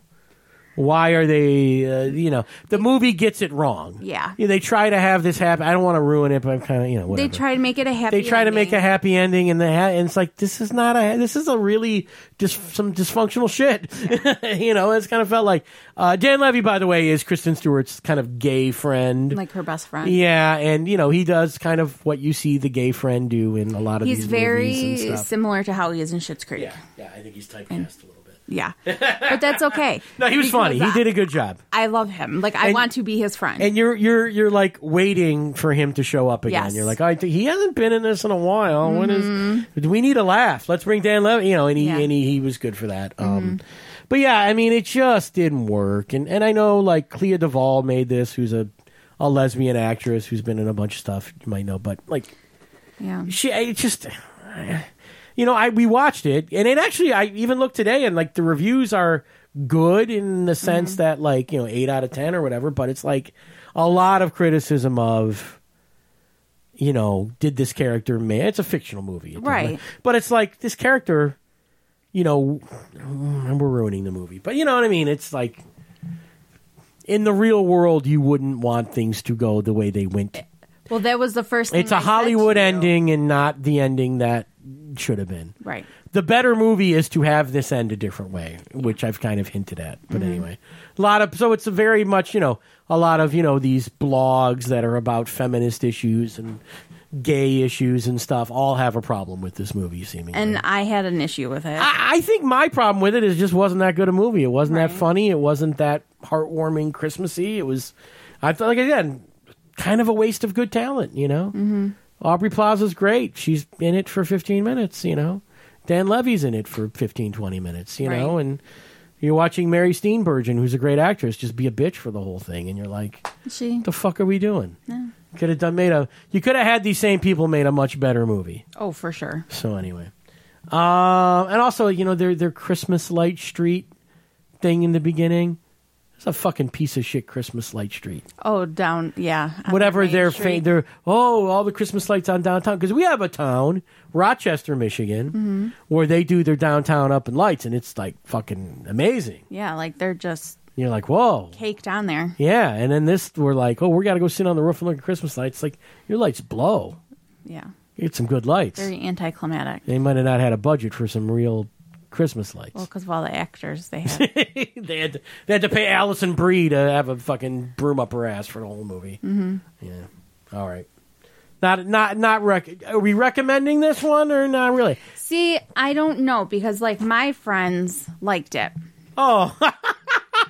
Yeah. Okay. So fair enough. If your friends I feel like you're turning me into a little bit of like a movie snob. So that means I'm a movie snob? Yeah. Are you saying that Joel Fregemeny? Yeah. With a college degree in film studies? See, there you go. Is a film snob? Yeah. I do not know what you are referring. No. I mean, I like good stuff. But you are, like, I'm not meaning it in a bad way. I like to watch good stuff. Right, but you are a little bit of a movie snob. The definition of movie snob is I like to watch good movies and not bad movies, then yes. Here's what some people are going to already watch this and continue to watch it, is they will hate watch it, as they say. Do you know what hate watching means? Yeah. Like you're watching it because everybody's talking about it and nobody really likes it, but everybody watches it because it's a piece of shit. So you want to watch it because everybody else like, what is that? Emily in Paris, people say, is like that, the Netflix show. I started that. That's a little weird. But you don't really like it. No. Are you hate watching it, or are you like? It's more just background noise. Yeah, right. Like Girls was always a show that people go, I hate watch Girls. But see, I enjoyed Girls. I actually, until the end, I like Girls. Yeah. The last season or so was rough, but I wanted to like this movie, and I didn't. And again, do I recommend people watch this? If you want to hate watch something, or you want to be part of this, like everyone else. Should Kristen Stewart have been with Mackenzie Davis or Aubrey Plaza debate, then maybe this is something you should watch. I don't know. Again, it got good reviews, and that's why I thought we should watch it. And Christmas movie. I would have watched it anyhow. You would have watched it anyhow. But I don't know how many Christmas movies we're watching this year. I watched one without you the other day. Bet you did. Well, you want to tell everybody what that one was?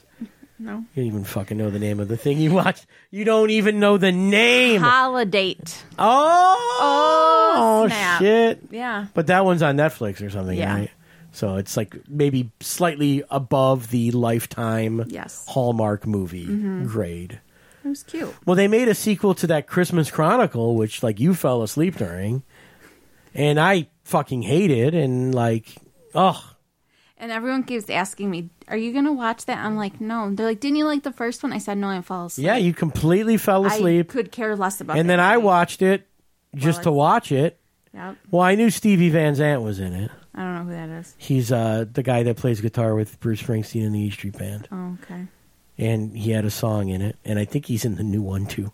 But I'm still not watching it. I'm sorry, Stevie. I love you, but... He heard you. Well, he ends up in jail with Santa Claus in the first movie. Oh. Yeah, and they have a band in jail. Okay. And Kurt Russell thinks he's Elvis. Sounds fun. It wasn't good. I'm glad I slept. Well, and the big reveal at the end of Christmas Chronicle 1 was that Goldie Hawn played Mrs. Claus when he finally gets back to the North Pole. And that's just... You know, because they're together in real life. And now in this one, she's like in the whole movie. Yeah. So I can spoil Christmas Chronicle 1. So I don't know how many more Christmas movies I got in me, to be honest with you. If you want to watch like an old, like a classic thing... like Planes, Trains, and Automobiles. That's kind of a Thanksgiving movie. We watched movie. Airplane. We did watch Airplane, but that's not like a holiday movie, really. No. Airplane's on Netflix, by the way. I found that out. We didn't watch it on Netflix, and I found that it is on Netflix. But yeah. Have you seen Planes, Trains, and Automobiles with John Candy and Steve Martin? It's a really good holiday movie. I have not. It's funny, and it's good. And John Candy is gone, and we should respect... the genius of John Candy. What's next? Ready to say goodbye. I guess people are still listening. So I watched a few things without you. Oh, yeah. I gotta do a deeper dive on the Comedy Store documentary that was on Showtime with a comic and get their point of view. And Layla didn't even see it because I watched it after you went to bed. Over 5 straight nights. It's well done. Mike Binder, who's from Detroit, who got his start at the Comedy Castle, is the guy who made this documentary. And you see Mike visiting the Comedy Store and talking about the old days when he started out. A lot of Detroit guys in it, Tim Allen and Dave Coulier. I know those guys. I've met them. I don't know Binder at all, but Binder did a great job. And but, it's the Comedy Store story is very challenging to tell. This documentary is produced by the Shore family and the management of the Comedy Store, which makes you a little suspect of what is really the point of it. I mean, look, most comedy fans or comedians are going to watch this go like, what a great documentary about the Comedy Store, and I agree. The Comedy Store is like a really important place. The history and the story behind the Comedy Store is amazing. I don't know if as a comedian I embrace maybe the way that they do business or the way that they promote comedians. Certainly maybe not the way they do it now, but those are all issues I think for another day. But it is incredibly well done. They did a nice job with it. I mean, it's 5-hour-long episodes, so really hardcore. And the interviews that Binder got, I mean, he got David Letterman to sit down with him, Jay Leno to sit down with him, Joe Rogan, Bill Burr. I mean, it's a who's who. I mean, then there's lots of like old comedians that were around in the 70s and 80s at the Comedy Store that, maybe aren't famous guys, but I know them from the road. Like Mitchell Walters is a friend of mine, and he's in it, and a lot of guys. And younger guys, newer guys that you might know, so it's they did a good job of it. I do have some reservations about it just because, when you make a documentary about yourself, even though this is about a business, are you really getting the real or are you getting, this is a whitewash to promote a thing? Okay, well, I reviewed the new Bruce Springsteen movie.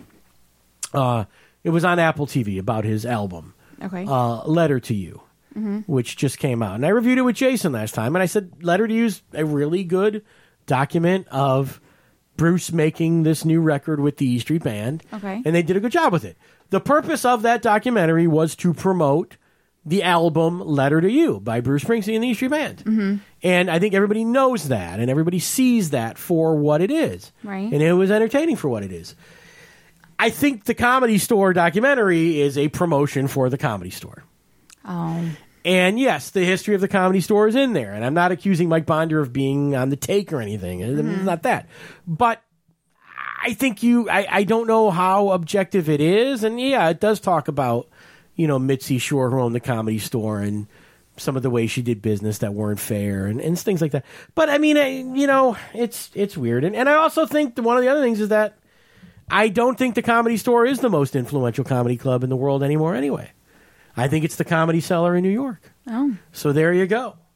So we'll have to have this discussion at another time. Yeah, because I can't give You can't hang on this one, but, hey, it is what it is. And then a couple other quick documentaries, and we got to go. I'm not really recommending either of these, although they're both well done. The Belushi documentary, also on Showtime, just called Belushi, about the life of John Belushi, who was on Saturday Night Live and the Blues Brothers and all those, had really, really big star, Animal House for not all that long, passed away from a drug overdose. You watch this movie, and I know the Belushi story very well because I've read books and seen other documentaries over the years. This one is very well done, but I don't think it added much to the story of Belushi. Really? To me? Yeah. But, I mean, if you don't know enough about Belushi, you'd probably get more out of it because it is well done. Mm-hmm. But it's also like... There wasn't anything new. There wasn't anything new, and the problem with the Belushi documentary is get off the fucking drugs. Yeah. And that's what everyone keeps saying. Yeah, he was so whacked out of his mind. You need to get off the drugs. You need to get off the drugs. You need to get off the drugs. Dies from drugs. Right. Not a real happy thing to watch. No. Okay, we watched Robin's Wish a few months ago. Oh, yeah. Which I don't know if we even talked about ever on the show, but real quickly, that was about Robin Williams and the disease he had, and he ultimately killed himself. And, nobody knew about that disease. People just thought he killed himself because of drugs. That's kind of what I a little thought. bit, or that he had a drinking problem or something. But that was very insightful. It was. And I learned lots about Robin, and it was very sad. And it was it was a very good documentary. And this one, I feel like I just knew the story about Belushi. Oh. And it didn't really give me anything new. It wasn't hard to watch or anything. It was well done. But, and the more you know about Belushi, I think the less you'll enjoy this, yes. So, I don't know. Maybe Jim Belushi should die and they'll make a movie about him. Do not say that. That would be the worst fucking documentary. And look at you. But Jim Belushi sucks. Doesn't matter. I know. It's just a joke. It's a Belushi joke. Mm-hmm. It's not genetic. You think you're so funny. Jim's funny and John... No, wait. Oh, I fucked up. That's what I get for cursing the Belushis. Yep. I'm going to drop dead from my vaccine, Belushis. But yeah, Belushi's okay. That's all right. And then the other one I watched is called Zappa, about Frank Zappa, the rock star that emerged in the 60s. Very avant-garde, made a lot of weird stuff. You'd know Frank Zappa if you saw him. Do you know Frank Zappa? I've not even... I bet you'd know him if I pull up a picture of Frank Zappa. Hold on. Well, I can look it up. Yeah. Would that be easier? I guess. Because I could see it. Go ahead, Frank Zappa. Look up Frank Zappa. And, he had his daughter, Moon Unit Zappa, and his son, DeWeasel Zappa. They were MTV VJs. And I think even Amit Zappa, another son, was a VJ for a while. And Frank made all these weird albums, and some of them were funny, and some of them were just weird orchestral stuff. I don't think I know who he is. Yeah, Frank Zappa died pretty young. He died, I think he was in his early 50s. And he had cancer. He was a heavy smoker throughout his life. But he would make all these weird, crazy drug-sounding albums. Oh. But he was never on drugs. Oh. Yeah, so he's this weird guy who was kind of this... avant-garde rogue guy, and then one thing, and one of the reasons I've tried listening to the Zappa albums. Okay. They're weird, and I don't know that, most people would enjoy a Frank Zappa album. Okay. I think they're kind of an acquired. I should probably play Frank Zappa, but please, I'm going to spare you, the audience. Do you want me to it's play fine. a little piece No, on here? it's bad. But maybe people are interested. People got YouTube. They can watch Frank Zappa songs. What if I want? Bobby Brown Goes Down or whatever, his famous Shake Your Booty. He made an album called Shake Your Booty. I'd probably like that. Where he dressed up as a shake. Oh. So like one of your people, Middle Eastern guy. You know what? Well, I thought you meant like a shake. Like like a chocolate shake? Yeah.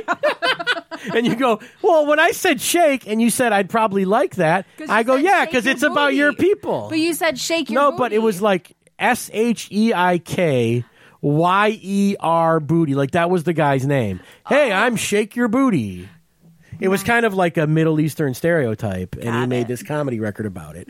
But he made all kind of weird records, and he was actually an excellent guitar player, But when you hear his band, and he had lots of good guys playing his band, like Steve Vai, who's one of the great guitarists ever.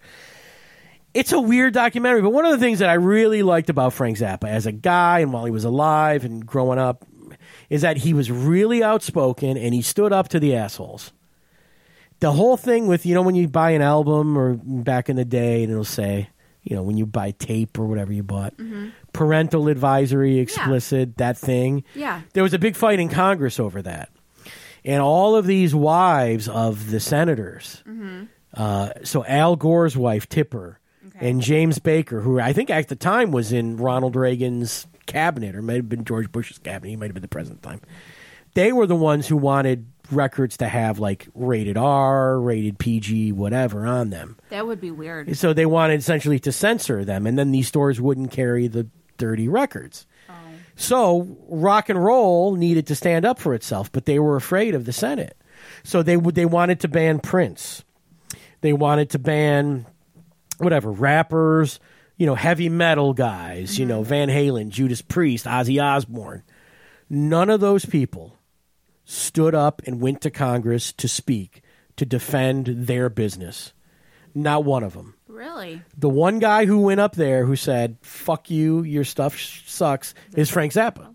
Oh. And so I really respected him for that. Yeah. And he gave this testimony. And you see it in the documentary. He gives this testimony. And he goes, well, how about we just print all the song lyrics right there on the record?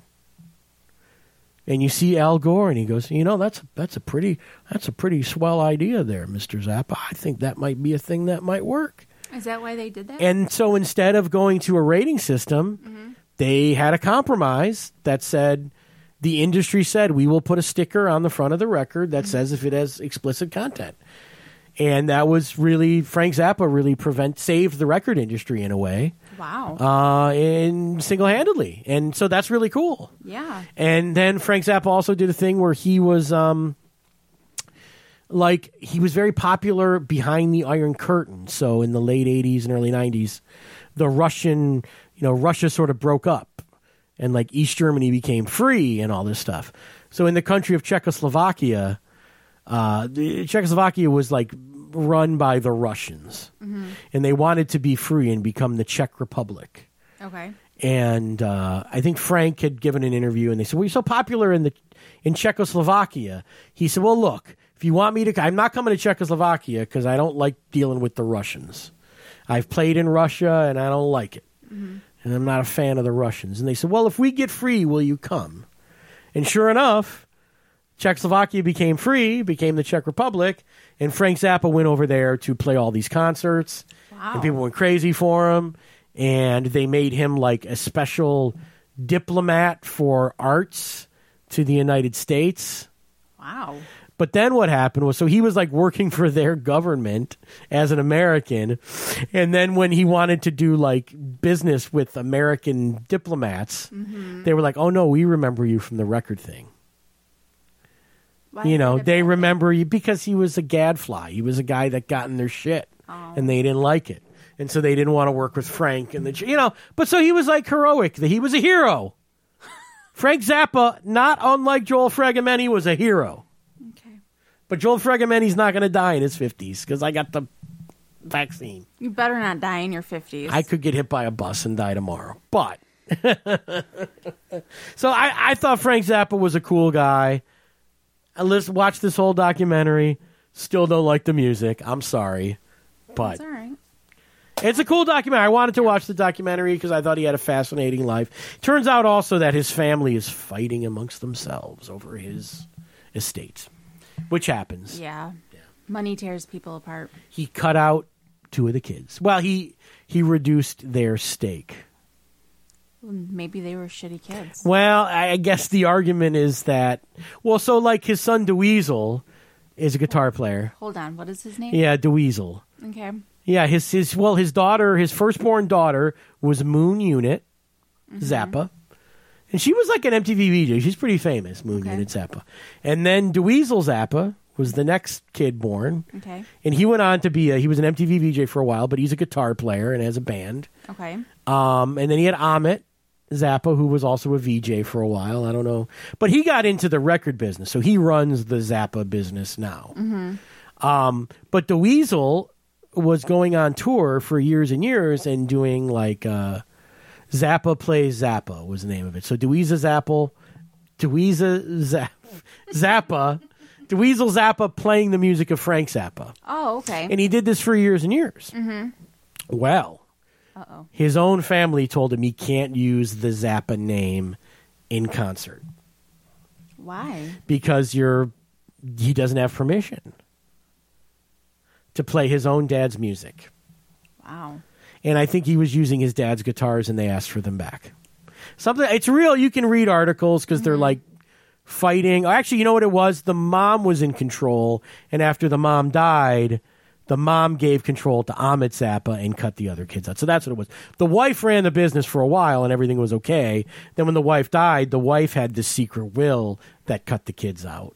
And only had the one kid. And had the one kid running the business, and now he's in charge. And so he was probably hers, and then the other two. No, No. They all had the same mom? They all had the same mom. Yeah, they wouldn't have been. Yes. Your punishment now is you have to watch the Zappa documentary with me. That's fine. I wasn't offered to watch this one. Yeah, you were asleep. Yeah, believe me, you missed nothing. But Zappa was a cool guy.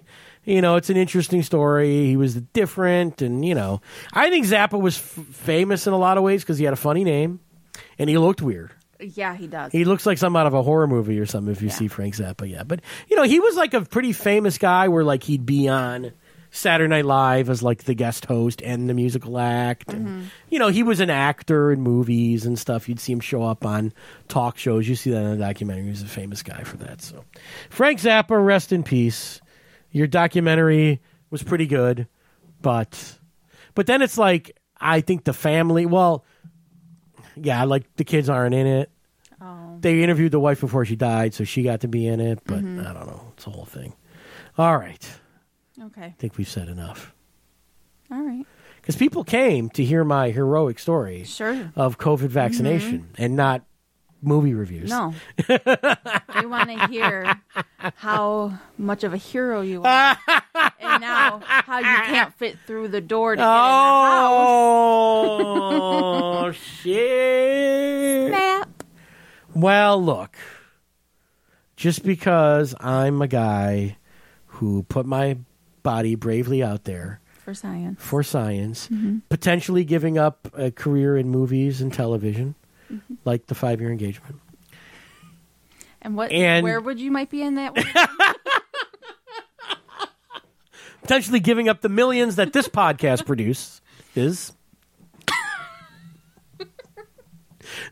a whole episode in the Comedy Store documentary about how lucrative podcasts are. Oh. Yeah, maybe that's why I don't.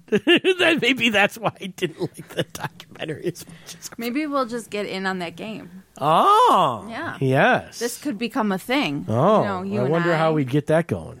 I don't know. We'd have to do some special Layla bonus features. Yeah, I could do that. Come donate to our Patreon, and Layla will give you a personal phone call. Yeah. Get a FaceTime. It's Layla. Yep. Everybody wants that. Not my stupid ass. Nope. They've had enough of me. They have all these years of podcasts to listen to you. They have lots of podcasts to listen to. So please do that, by the way. And then, do that and listen to me talk about Corey Hall. That was a show I'm really proud of, talking about Corey. And listen to me and Corey, Going back, I love all of our movie review shows that we do at the end of the year, And he was a big part of those and stuff. So we miss him and miss everybody we've lost to COVID, and all jokes aside. And hope that as we head into Christmas here, we'll... That'll start to come to an end, and I can go back to work and all that stuff. It'll be nice. So anyway, thank you so much for doing this. In all seriousness, I love you, baby. And you're welcome. I love you. It's always fun talking to you like this. I mean, this is an afternoon where number one, I turned off the Lions game, which who gives a shit at this point to do this. Usually we're in separate rooms on Sunday. Well, maybe we would be, but we might be sitting on the couch holding hands watching the show or something. So we were not doing that because we're doing this. But I want to thank you because with everything going on, it's nice to have you and people like you on the show. People say that. Oh, good. I like you should have Layla back. Oh, yeah, I should. So they like that I give you some shit. You do. You give me lots of shit. So if you have recording equipment in your house and you're not going to give me shit and you want to be a part of the podcast, Please let me know. And then I'll give you my phone number and you will call me in on the show. I don't know that that's a thing that we can... We'll see. We'll see. All right. Thank you, ladies. Hey, thanks, everybody, for listening. I will link to that article about my symptoms from the vaccine.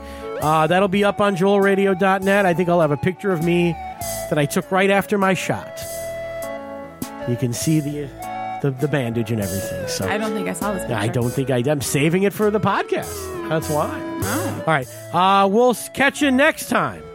Hopefully. Unless I drop dead of complications on joelradio.net. Catch you later, guys.